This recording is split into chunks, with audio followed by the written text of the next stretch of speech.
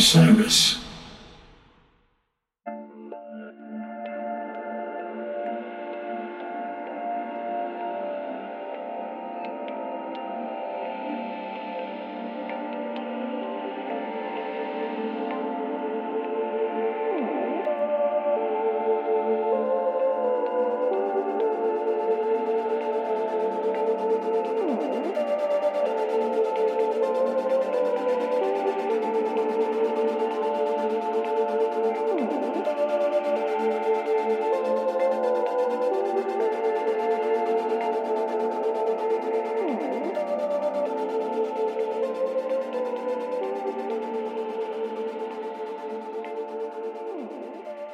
Hey folks, I am David Goldstein. I am Brian Brinkman. You are tuned in to episode 114 of the Beyond the Pond podcast. This is the podcast in which, generally speaking, Brian and myself utilize the music of Phish to get you to listen to other bands. These are usually not jam bands. Nothing has changed. We still love Phish. We are Phish fans. Sometimes the problem with Phish fans is they can get a bit myopic, fail to see the billions of other awesome rock and roll jams out there. I know as of late, I myself have been a bit of this victim of myopia, given that there's already been a whole lot of Phish to listen to in 2022. But that's okay. I'm trying to bust myself out of that pool and get beyond the pond. Absolutely. The goal of this podcast, since its inception up until the current day, has been celebrate, love, dive deep into, analyze, enjoy, bathe in the music of Phish, but then use that music to try to challenge yourself to figure out where else can I go musically and what other bands are there out there. And that is something we have made our mission since the spring of 2017 and is still, even in our breaks, even in our absence, that is the goal of this podcast to this day. And we have quite an interesting one jam for you today on this surprise drop. We're going to be talking about The Ghost from July 3rd, 1997, nearly 25 years ago, from the Serenadenhof in Nuremberg, Germany. And some of the themes that you're going to get in this episode include shameless flexing, the joys of knowing you've written the song, and our 2022 musical highlights. And on that note, let's get to the Phish. I feel like never told you the story of the ghost that I once knew and talked to. Although I never boast, this was my big secret. How I get ahead and never have. All right. And with that, it is so good to be back in the rhythms of the Beyond the Pond life.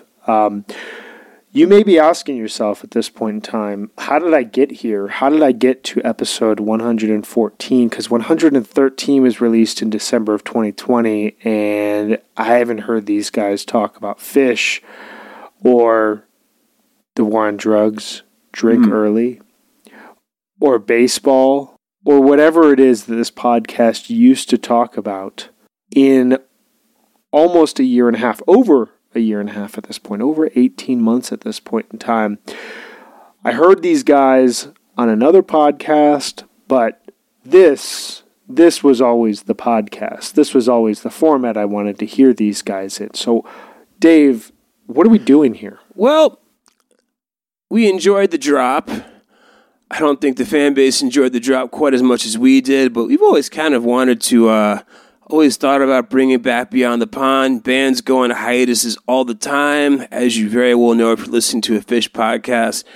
Think of this as kind of our James Murphy. You know, we had our big Viking funeral and hugged it out and cried it out, and then we said, oh, just kidding. We had the desire to go back and do it again, so this is a bit of a surprise drop. That being said, Yeah, when Chase Bank came to us and said we need to bring Beyond the Pond back and we need to do an exclusive show for Chase Bank users, we were like, hey, if Chase Bank is calling, I mean, come on, we've got to do this. Chase Bank cut us one of those like gigantic Publishers Clearinghouse style checks and brought it to my apartment, and I said, fuck yeah, I'm ready to sell out. I'm recording this from my yacht. And I'm actually in the hold of Brian's yacht. It's being recorded. We're out in international waters because there's no rules international. This is now an episode of Succession as well. No, but seriously, we decided to bring this back, at least in this episode, because it seems to be what a lot of you peeps wanted, what the fan base wanted. But if you want to hear more Beyond the Pond, spread this far and wide. We're serious. Listen to it. Tell your friends to listen to it. Tell their friends to listen to it. Because if there is still the demand, if there's still the pent-up want and the need that this is going to get plenty of downloads and listens, we'll do it again. Like right now, there's kind of no set schedule. We sort of kind of do it when the mood strikes. But it's sort of up in the hands of the listener at this point. So. Or Deutsche Bank is next. If Deutsche Bank comes to us, even if nobody listens, we'll still come back. I'd sell it for TD Bank. Even though like TD Bank's sad association with the owners of your favorite baseball team. Let's quickly, before we dive into this version of Ghost and this larger show and the themes around summer 1997 in Europe, we're not going to talk about summer 97 in America at this point in time. We've done that on past episodes, but Dave, as this episode is dropping, we are 2 days away from the launch of Phish's Summer 2022 tour. As you mentioned in the intro, we've already had 16 Phish shows in 2022, which is pretty amazing. We had 2 4-night stands in Mexico and MSG, which you made your long-awaited return to Phish at MSG, and then we had an 8-show run in the late spring of 2022. Quickly, what have been your thoughts on Phish's performances thus far in 2022? And give me one thing you're hoping for from this upcoming summer tour. 2022 to me has been so far the year of B/B+. Phish has played nothing bad. There hasn't been any single show I would consider to be offensive, nothing level, I don't know, Charleston Night 3 from 2019. There's been a lot of really good shows.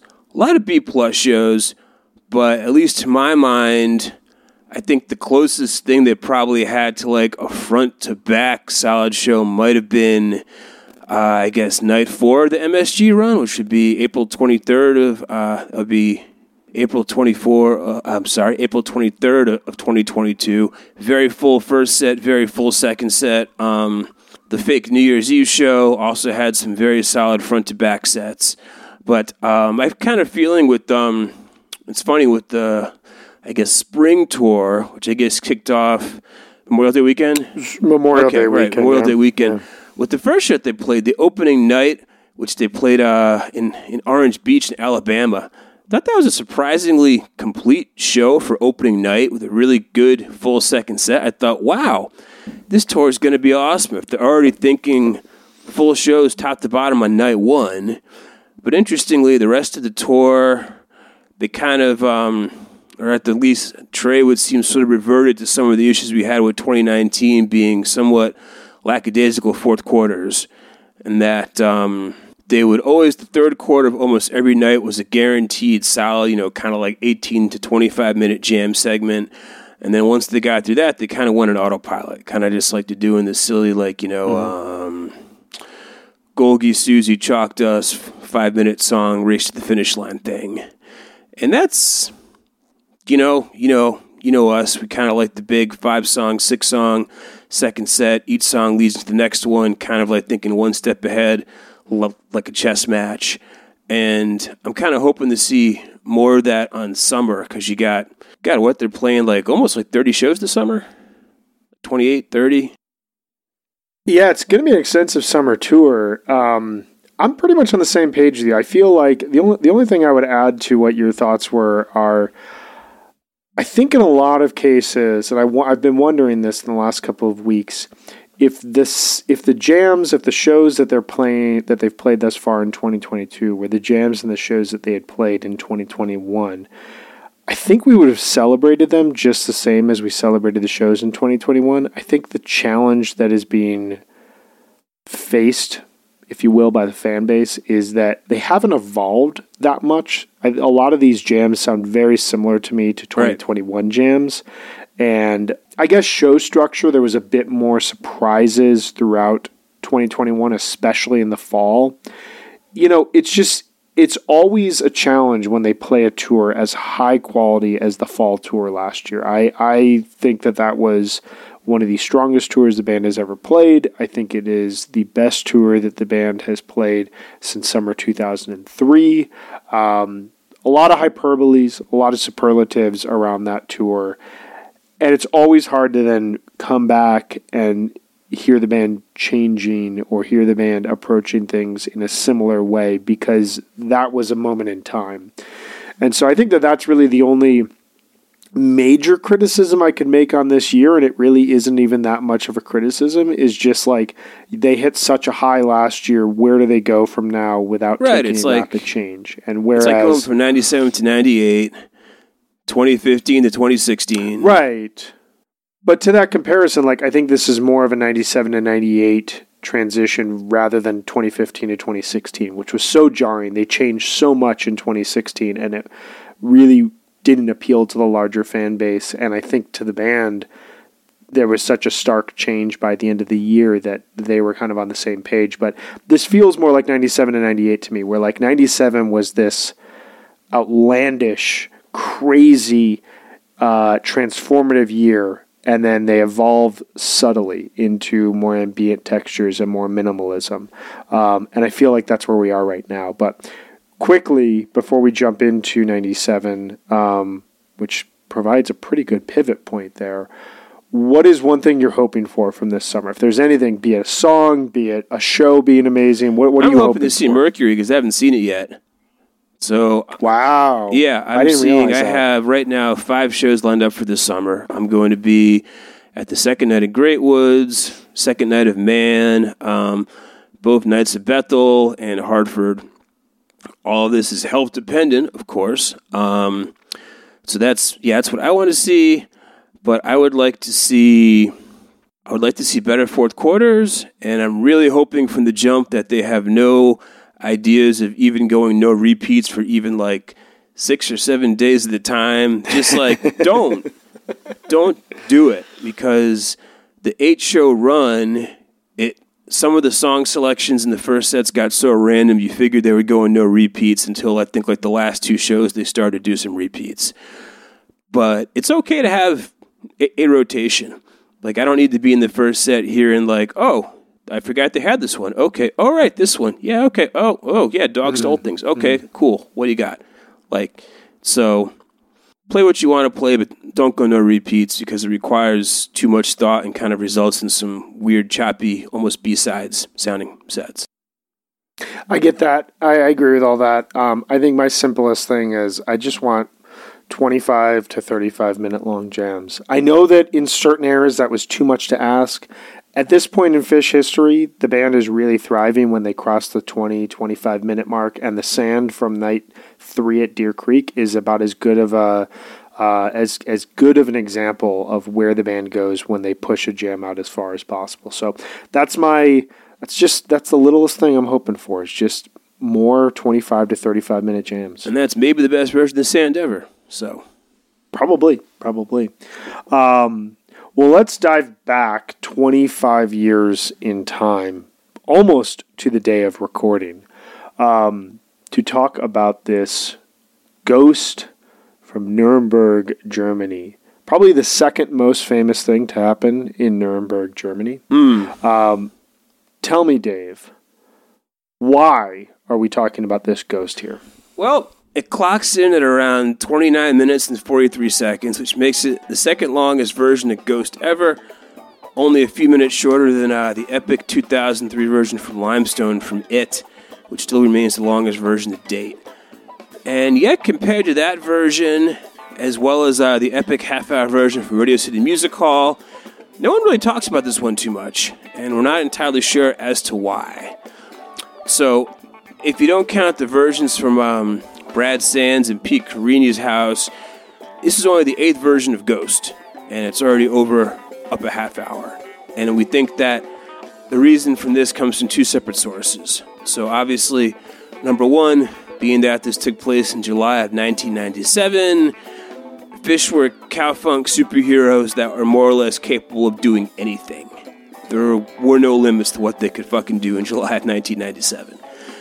And the second being the realization that they've written one of those songs that will just anchor their shows for years to come, and they're not going to wait to use it to make these big impact statements.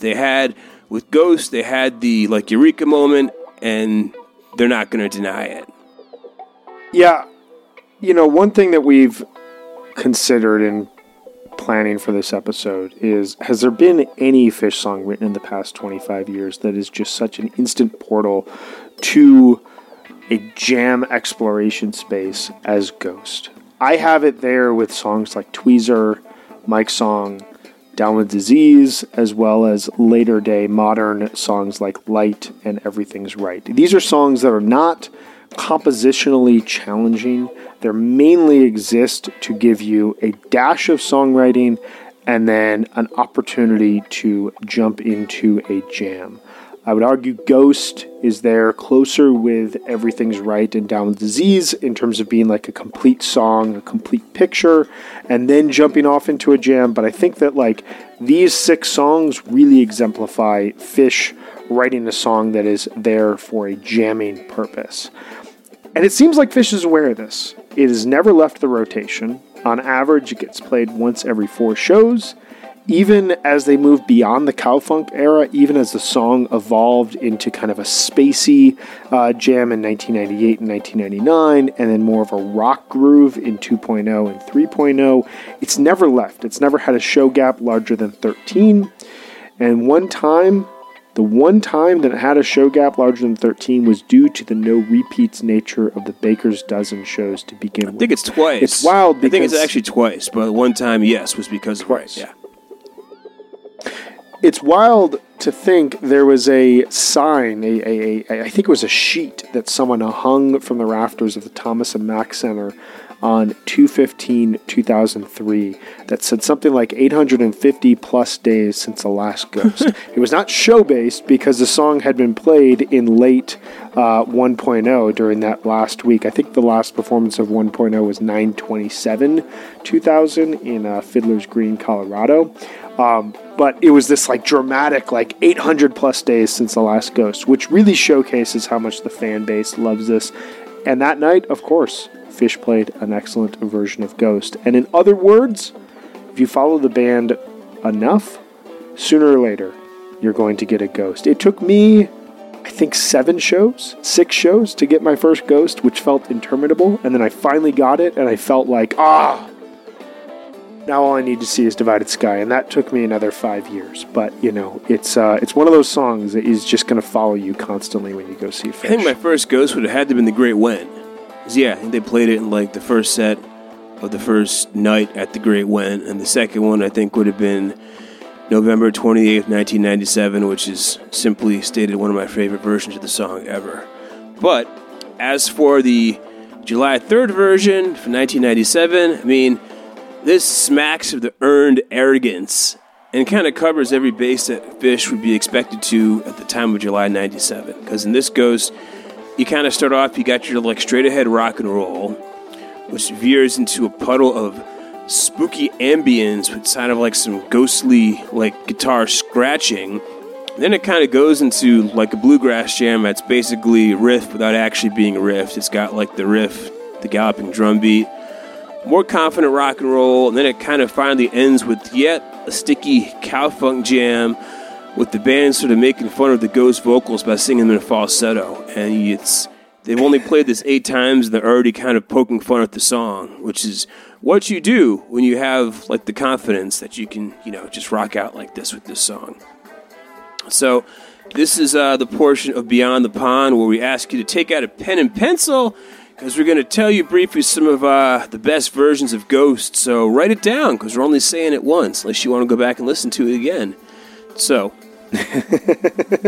Yeah, we would put this on a list of the best versions of Ghost. It is wild, as Dave said earlier, that not many people talk about this jam, and part of the reason, we'll get into this here in a second, but 2 days earlier they played one of the best versions of Ghost on 7/1/97, and jumping ahead, we had great versions on 7/23/97 from Atlanta. Both of those shows, as well as the next two I'm going to list, oh my goodness, are officially released, so you can hear them in soundboard quality. 11/17/97 from Denver. Some people would call that the greatest version of Ghost ever. 7/6/98 from Prague. Rage. Absolute Rage. Fire from Trey. 8/16/98 from the Lemon Wheel. One of my favorite riffs that Trey has ever come up with in a jam segment. Absolutely gorgeous stuff. 9/12/99 from Portland, Oregon. 12/11/99 from Philadelphia, PA. Slow. And rounding out, slow, very spacey, Smoky. really cool ending to that. And then rounding out 1.0, 5/22/2000 from Radio City. We talked about that back in 2020 with Bob Kerr. And 6/15/2000, another underrated version from Osaka, coming one night after the Fukuoka show. What do we have in 2.0 and 3.0 and 4.0, Dave? So from 2.0, the one we've got is the one I mentioned, the epic August 3rd, 2003 version from It. Going into 3.0, of course, November 28th, 2009 from Albany, 7 Below into Ghost. Crazy epic. One of those shows that everyone started to think, oh, they've still got it. And we've got July 20th, 2014 from Chicago, Northerly Island. December 30th, 2016 from New York City. That was the wheel-inflected version. October 23rd, 2018 from Nashville. More recently, Halloween 21 from Vegas. And the most recently, April 21st, 2022 from New York City. That was night 2 of Fake New Year's that closed out the first set. That is, in addition to, you can hear that in Live Fish. You can also watch that on YouTube because that was an official Live Fish video release. Epic. Really, really good version that, like, takes the idea of a, peaking Ghost jam and just stretches it out in such a cool way. So those are our favorite versions. We would call those the best versions of Ghost. Is there anything that we got wrong? Hit us up on Twitter. You know where to find us, @_Beyond the Pond. Tell us what we got wrong. Tell us why we are wrong. We are always here for a hearty debate. But before we get into debates, we should probably talk about the significance of this show, 7/3/97, as well as the larger run that the band was on in July of 1997. What to you makes this show significant, Dave? So, aside from the Piper, which opened the show in Ghost, this show is actually much less of a showcase for their new material than prior shows on this tour. In fact, it had 6 songs from Billy Breeds. Of those songs, The Taste is actually, that's a jam chart version. It's a very shreddy, very wah-inflected version. And also, there's a cavern that they play at this show that, although it isn't part of the jam chart, has like an extra 45 seconds or so of wah-wah funk, which, while not being a full-on cow-funk jam like the June 14th, 1997 version on this tour, or even the classic version from the Ireland tour, if they put 45 seconds of wah-funk into Cavern today, it would send the fan base into hysterics. So, believe that this is the only time Fish has ever appeared at the Sarnadenhof in Nuremberg, Germany, which, if the internet is to be believed, actually consists of the indoor home of the Nuremberg Symphony Orchestra, but the concert component is outdoors, lots of plants, has lots of shrubbery, and large yellow canvas flags overhead. Looks very pleasant. I think there's even a part of the show where Trey says, like, we're playing inside of a plant. So, yeah. It's a beautiful setting. They'd played in Nuremberg twice prior, but both opening gigs for Santana, once at the Forum and once at Resi in Nuremberg back in 1992 on their first European tour. I believe that was actually an opening show for the Violent Femmes. Yeah, it's actually, in doing some research on the venue, they host shows. Often, I mean, some of the shows aren't that exciting, but if you like the Robert Cray Band, they're playing there in a few weeks. And if you're dying to see Chris de Burgh sing Lady in Red in Germany, then get your ass to the Serenadenhof on July 22nd, 2022, because it's going down. Germans love Chris de Burgh. And just as a side note, I mean, Brian, are you familiar with any of Chris de Burgh's work other than Lady in Red? No. He's like...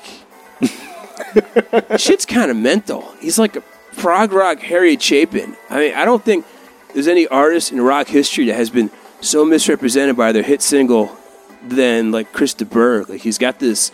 The big single from 82 is called Don't Pay the Ferryman. Like, I think, you know, he's talking about, like, you know, going like the river Styx, giving Opal to Charon. Just like, don't pay the ferryman! It's a good discussion for, like, another episode, but if you guys want to be freaked out, go look up some fucking Chris de Burgh and be like, holy shit. Anyway. His career is a good example of why you should sell out with one single and then make the remainder of your career about artistic exploration and just he could pay off every mortgage and every home imaginable with Lady in Red, which freed him up to make some wacky prog rock story songs. I kind of feel like, and we were talking about this show, this jam, it gets overshadowed by the Wormtown Swingtown jam from the 2 nights prior in Amsterdam. Anyone who's ever traveled Europe, anyone who's ever backpacked Europe knows that there's a vibe of Amsterdam. It's uncanny. It's very stereotypical at this point in time, but I will say Amsterdam is one of the best cities in Europe. When I arrived there for the first time, I was like, yeah, I get it. There's the coffee shops. There's all the international weed vibe. But it's actually a really beautiful city. It's gorgeous at night. There's amazing museums. There's incredible parks. And anywhere you go after Amsterdam, no matter where it is, it kind of takes a step back. It takes you a few days to readjust to, oh yeah, I'm in Europe, and every place in Europe is amazing. Because you were just in Amsterdam. So I get it. You can't blame the fans or the band for being a tad burnt out after 2 nights in Amsterdam in 1997. And, you know, 25 years earlier, weed's not legal in America, so people are traveling to Amsterdam, and it's a destination in a lot of cases. I've got to imagine, though, this jam, it's so mellow, it's so spaced out. Maybe, you know, who knows? Maybe it was a crew member. Maybe it was a tour manager. Maybe it was one of the band members themselves. There had to be some space cakes that were stashed along for the bus ride into Nuremberg. And as for significance of this overall tour, you get an introduction via this show to songs that would become set tentpoles for years to come. And it's really a wild aspect of this overall tour. So many songs that will become these songs that we're still hearing today, that are still like the cornerstones of sets, are being played for like 4 to 6 minutes. You've got Piper, Ghost, as we've talked about, Limb by Limb, Twist, Dirt as a great breather. All of these are still played. All of these are still great. Yeah, all these songs came to being on this tour, and you know them, you love them, and it really is one of the most significant Phish song drops in their history. So, let's listen to a little bit of segment of The Ghost from July 3rd, 1997 from Nuremberg, Germany.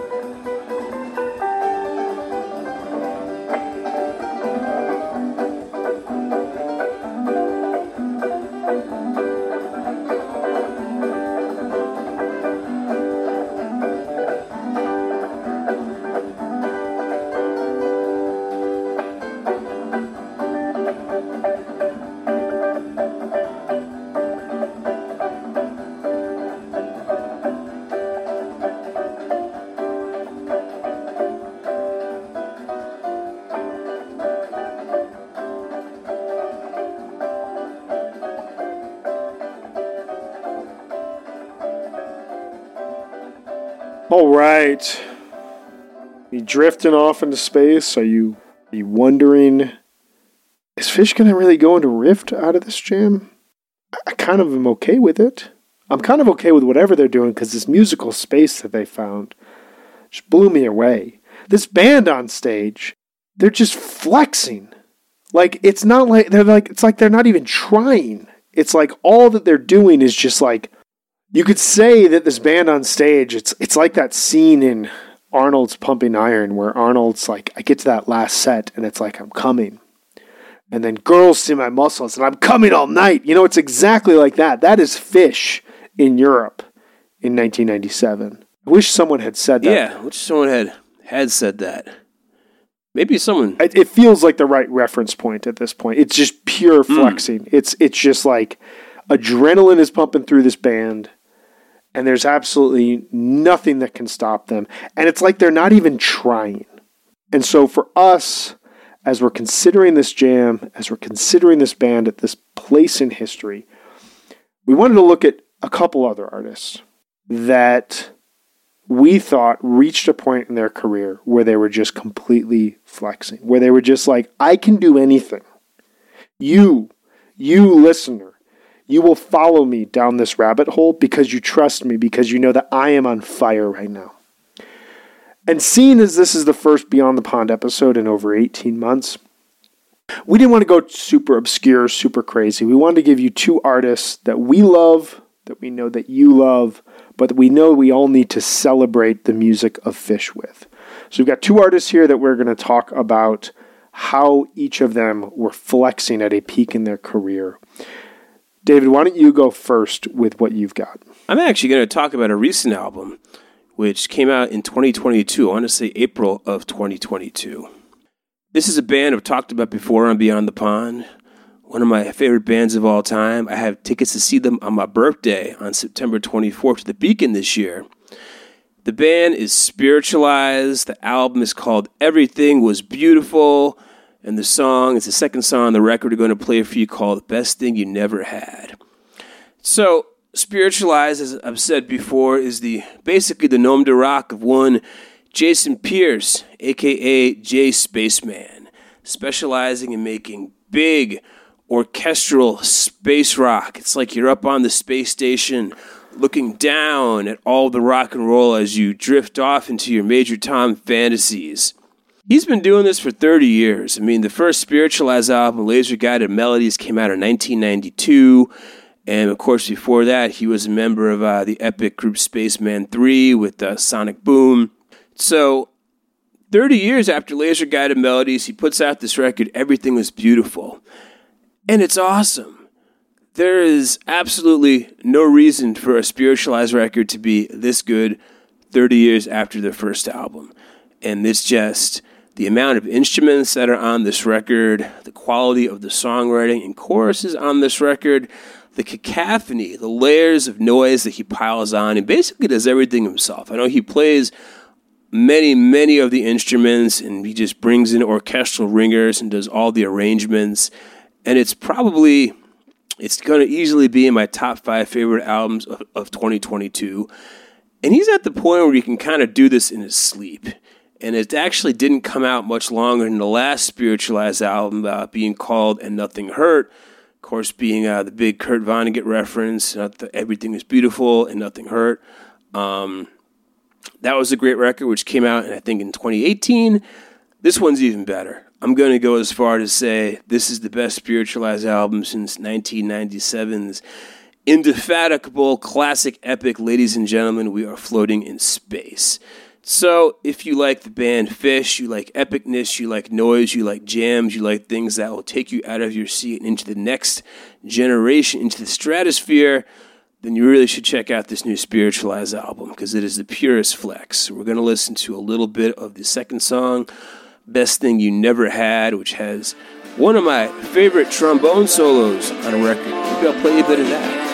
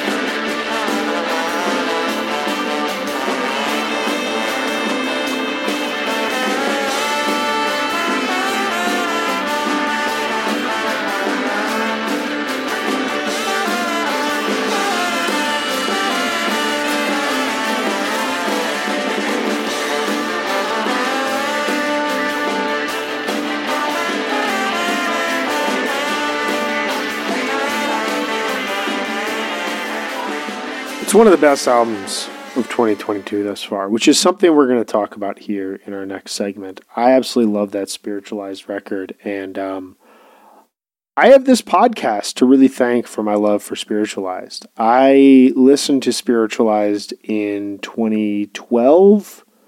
What was the album that came out in 2012? You may have just said it. Sweetheart, Sweet Light. Good record. Sweetheart, Sweet Light. I loved the record. I was like, this is how I've never heard of this band. But, you know, as I'm sure so many listeners out there have experienced, you hear a really great album. You hear a lot of great albums over time. You have a lot of Phish shows to get through, a lot of Dead shows to get through. Now we have Goose shows that we have to get through. Pretty soon we're going to have Eggy shows that we have to get through. Oh, yeah. Oh, yeah. Next in line. Next in line. You got, Time Escaping cover. Look it up. All right? Everybody out there, Eggy, Time Escaping, look it up. But I'm going off the rails here. My point is, there's so many good records that you get, and it's hard sometimes to dive into the context of a larger band because we have time, we have limited time, we have jobs, we have kids, we have puppies, we have all these things that we have to deal with. And it was through this podcast that Dave really pushed Spiritualized on me. And so it's a fitting moment here to have Spiritualized be brought up here in this first episode. If you get nothing else from Beyond the Pond, know that Spiritualized is good for you. Very good for you. It's very necessary. I want to talk about another artist that has similarly been discussed and was a huge initial part of Beyond the Pond. And that is Mr. Miles Davis. At the risk of being too hyperbolic, which I don't think is possible, but at the risk of it, I would just say I think that Miles Davis is easily one of the 5 to 10 most important artists of the last 60 years at this point in time. He's there with Dylan. He's there with Hendrix. He's there with Neil Young. Cosign. He's there with Coltrane. He's just the amount that you can learn and the amount that you can explore and the amount that you can live in this man's catalog is insane. And as we were thinking about the idea of Pure Flex, and I was thinking about two things. One, the second jam that we ever talked about in this podcast was the 11/21/1997 AC/DC bag. And for that jam, David selected a track off of In a Silent Way, Miles Davis's record from 1969.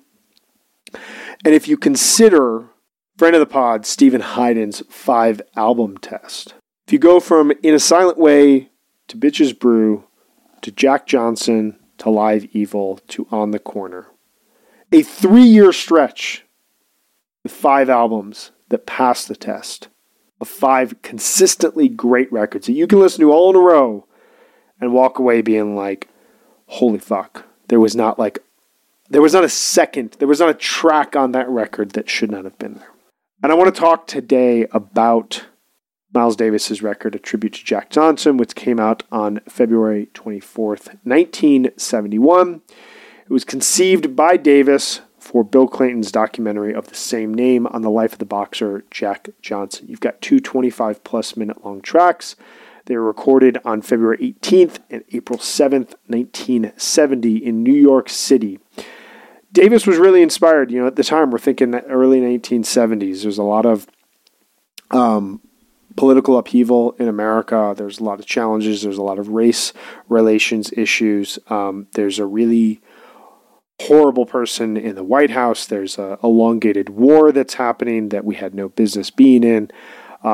Constitutional crises, inflation. I mean, a lot of the stuff in a larger scale that we're dealing with right now in America was happening 50 years prior in the same sort of setting.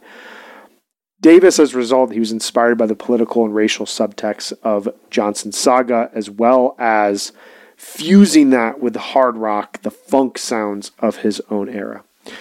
So he's got John McLaughlin on guitar, Sonny Sherrick, keyboardist Herbie Hancock and Chick Corea. You've got Benny Maupin on clarinet, and Jack DeJohnette and Billy Cobham on drums. It's an incredible lineup. It is a record that, while it did not perform incredibly well from a sales standpoint, it is one of the best records of Miles Davis's larger career. And it's one of those records, the first song off this record, right off, 26 minutes long, has been teased countless times by Phish, especially throughout 1997. And listening to this, you just get immersed in the sonic zones, the funk, the hard rock, the cacophonous drumming and soundscapes that come from this, and Miles's trumpet that is always ever present and pushing you further outwards, bringing you back a little bit, pushing you further out, just challenging you on a regular basis. It's absolutely fascinating stuff. I'm constantly blown away every time I listen to this record. Dave, I know that this is a record that is close to your heart. What are your thoughts on this? Isn't that also... It's funny, the first introduction I had to Tribute to Jack Johnson was the first thing you hear when you put in disc 1 of a live one, right? Yes, that is. Right. Yeah, that's the music. That was playing in Madison Square Garden before they came right. out. I took that, I first heard that actually after that. I got that as a tape from the library. My town library in Cheshire, Connecticut had a really excellent tape and CD collection. So I just remember getting that tape. I had a tiny boombox in the corner of my room, putting it in, sitting my face 6 inches from the boombox, just thinking, what the hell is this? And it sounds just as amazing as it did when I was 16 years old as it does now. Yeah, it's an amazing record, and it's very fitting for where Phish was at in summer of 1997. So we're going to play a bit of Right Off of Miles Davis's 1971 classic, A Tribute to Jack Johnson, a pure flexing moment on a number of levels.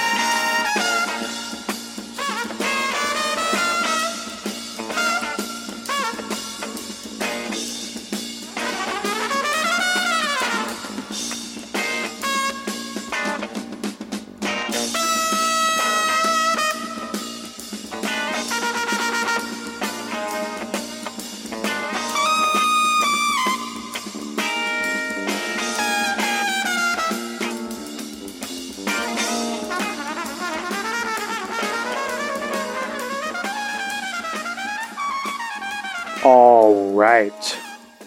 So we've talked flexing, we've talked Phish in 1997, we even talked Phish in 2022. And that last part leads us into the last segment of our show today. One of the things that we always love to do on Beyond the Pond was share new music with you. We wanted to give you a bit of Phish, a bit of music related to Phish, but then always was important for us to recommend new albums. And for this episode, we're not just going to recommend one new album. We're each going to recommend 2 albums that have been in our consistent rotation here in 2022. We're about the halfway mark of the year. I kind of have an idea at this point in time of what my top 5 looks like right now. I know for certain that this has been an incredibly strong year for music. We have a text thread, Dave, myself, our good buddy Josh Carver, big friend of the podcast, big proponent of us sitting down and doing this recording again.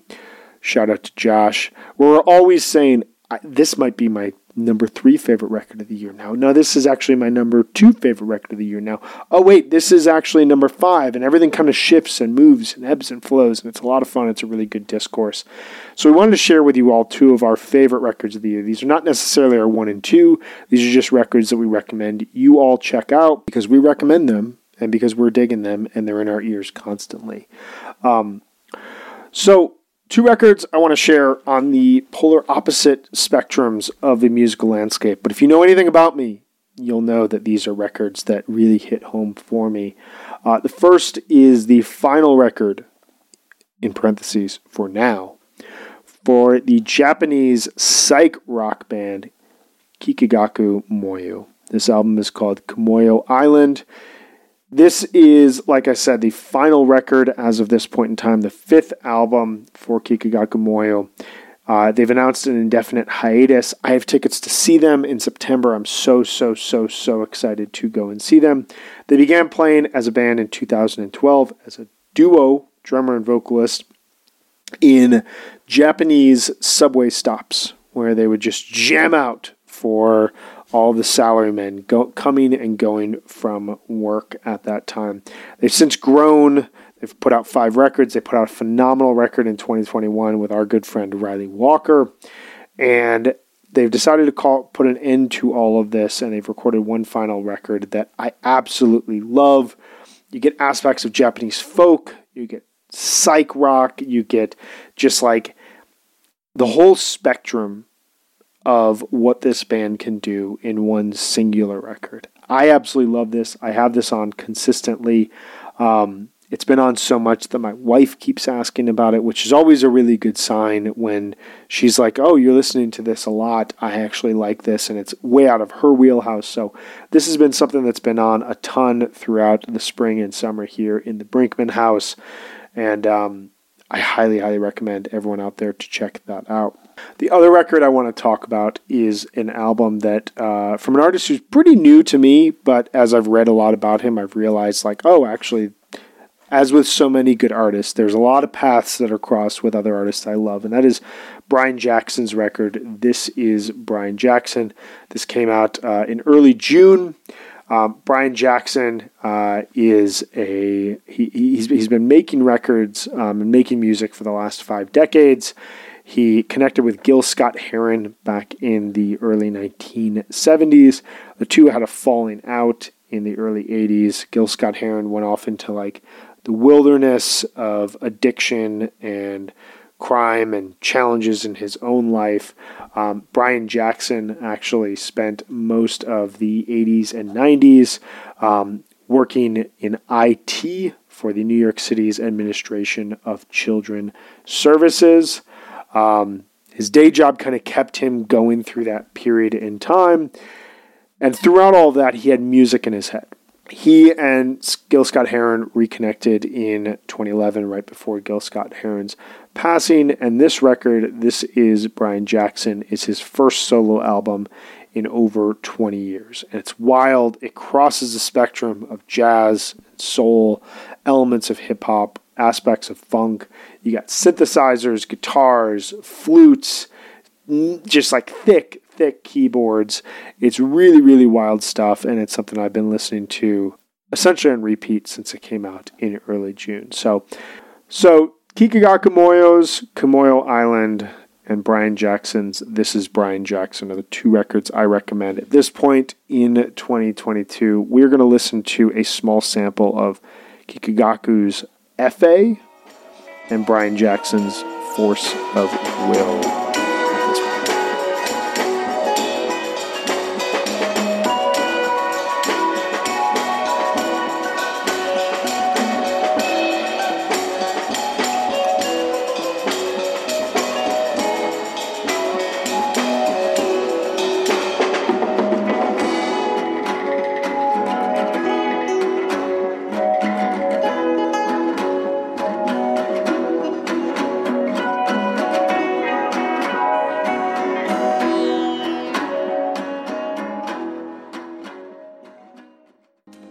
Everyone is all their own.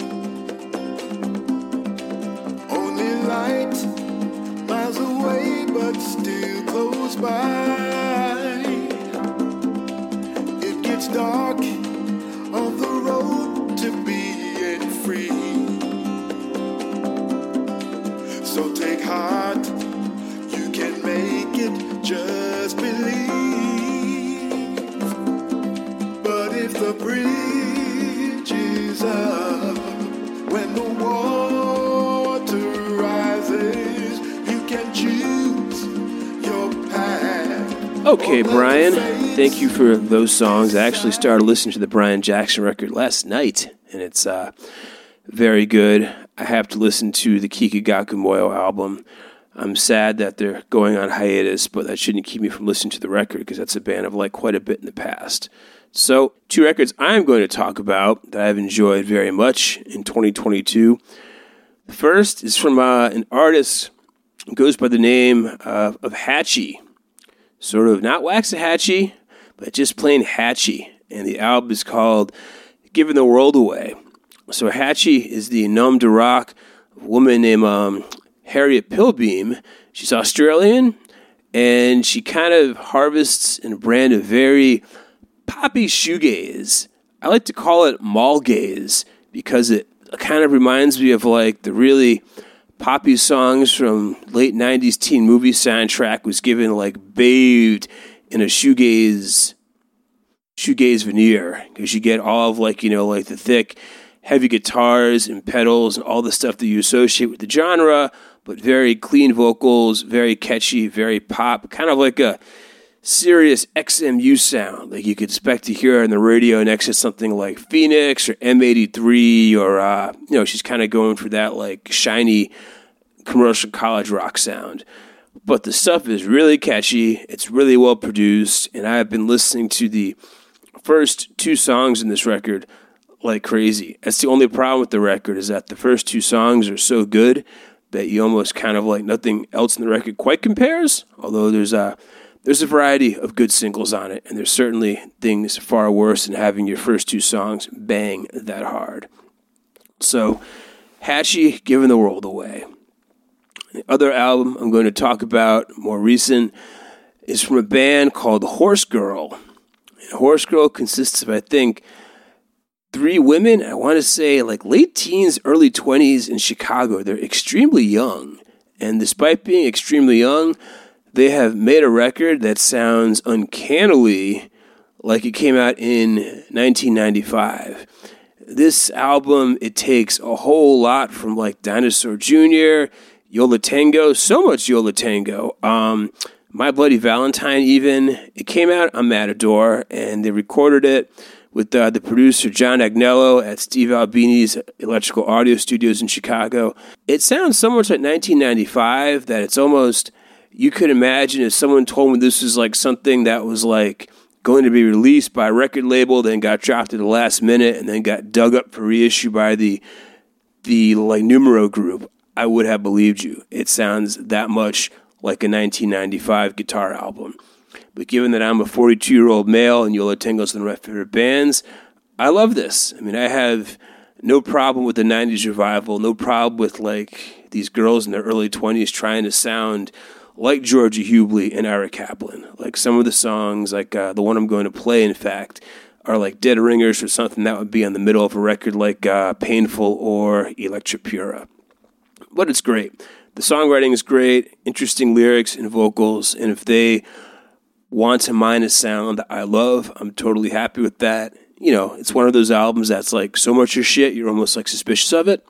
So, but I'm going to play a little bit of the song Lights On by Hatchie, and then fade it into the song Option 8 by Horse Girl.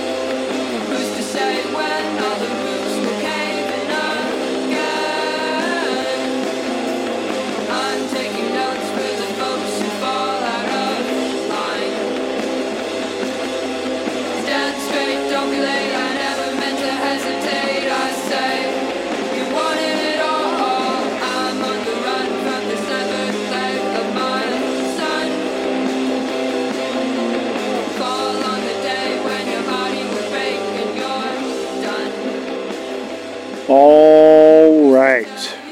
You know, I haven't held out all rights a lot in the last 18 Feels months. good, don't it? Really good and really natural to just like transition back into a conversation with that. Thank you, everyone out there, for hanging with us here today. We hope that you enjoyed this surprise return of the Beyond the Pond podcast. I had fun. I think Dave had fun. I had a lot of fun. I hope Dave had fun. I had so much fun. You had so much fun. If you guys had fun, there's a couple things that we need you guys to do so that we can keep this thing going. Please, please, please give us an iTunes review. Say, hey, we're so glad this podcast is back. 5 stars, quick little review. That would be very, very helpful.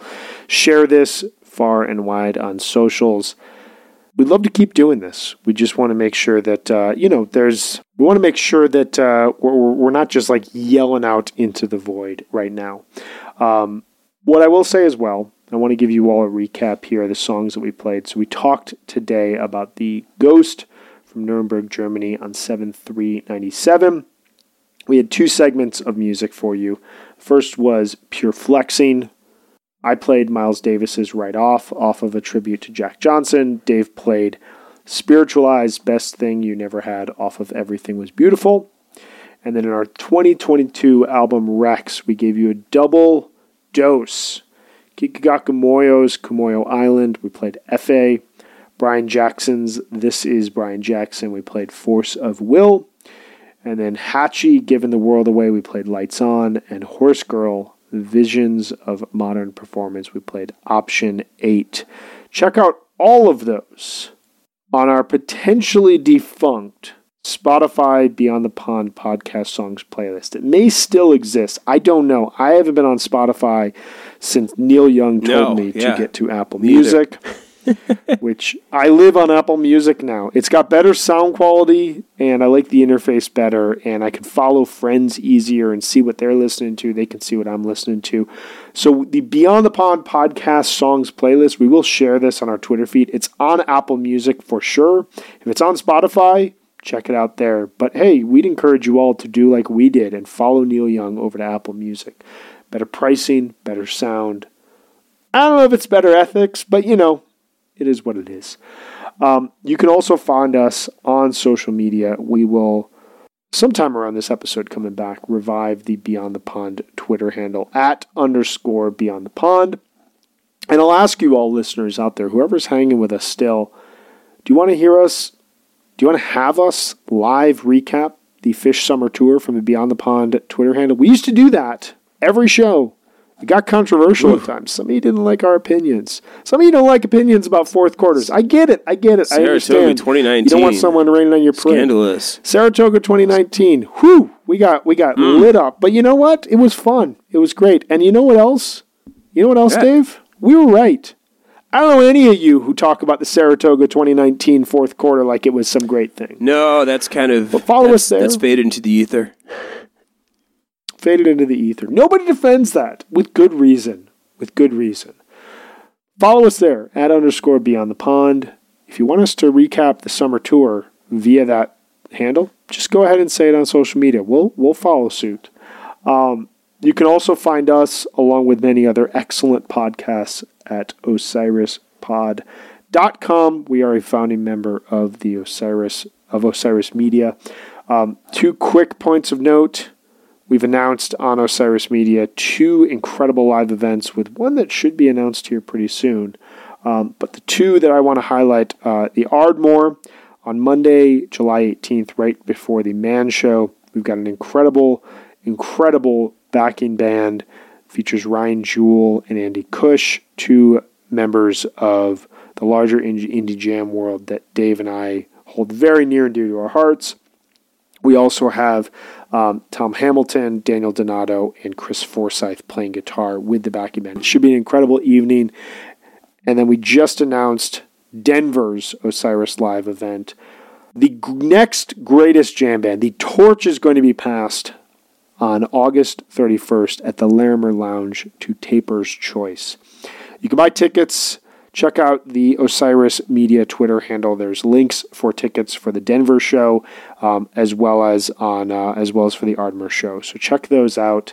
And like I said earlier, please go ahead, leave us an iTunes review. Tell us what your thoughts were on this episode. We would love to hear it. We enjoyed reading those, and it definitely helps us from an algorithmic standpoint. Did I miss anything, Dave? No, I think that's everything. And I will say, Taper's Choice, we love Taper's Choice. That's like, if you want to hear like Dave Harrington shred in jam band format, oh, it feels so good.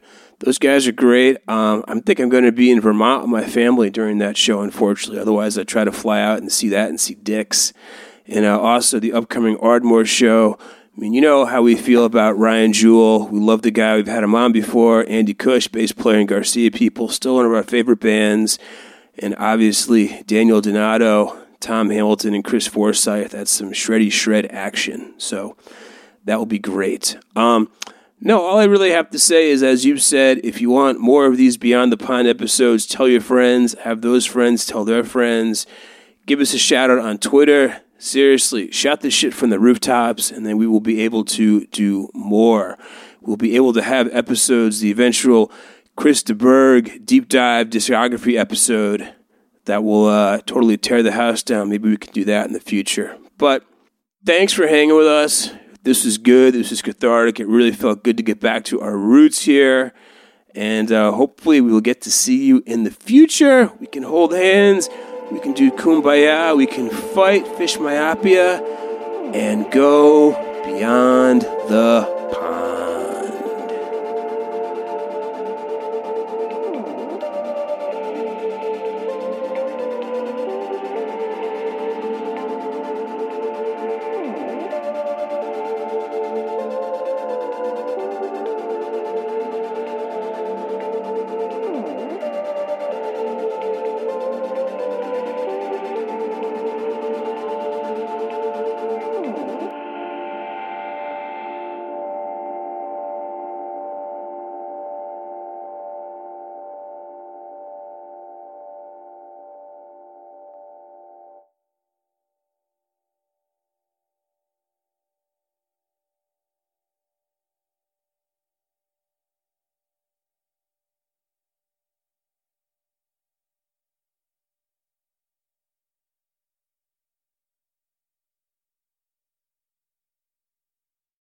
Osiris.